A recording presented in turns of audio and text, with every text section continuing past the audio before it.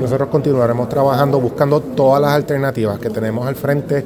Hay que trabajar con cerrar la brecha en cuanto a lo del seguro social, hay que trabajar el tema del plan médico y podemos buscar alternativas a través del plan de salud del gobierno. Aquí lo importante al final del día es identificar los recursos y el proceso, tanto para que los policías tengan el retiro que merecen, como para continuar dándole a las policías que se quedan y a los nuevos que entran los recursos para que puedan continuar operando y dándole seguridad al pueblo. ¿Eso tendría que lidiar el presupuesto con la Junta? Sí, entre otras cosas.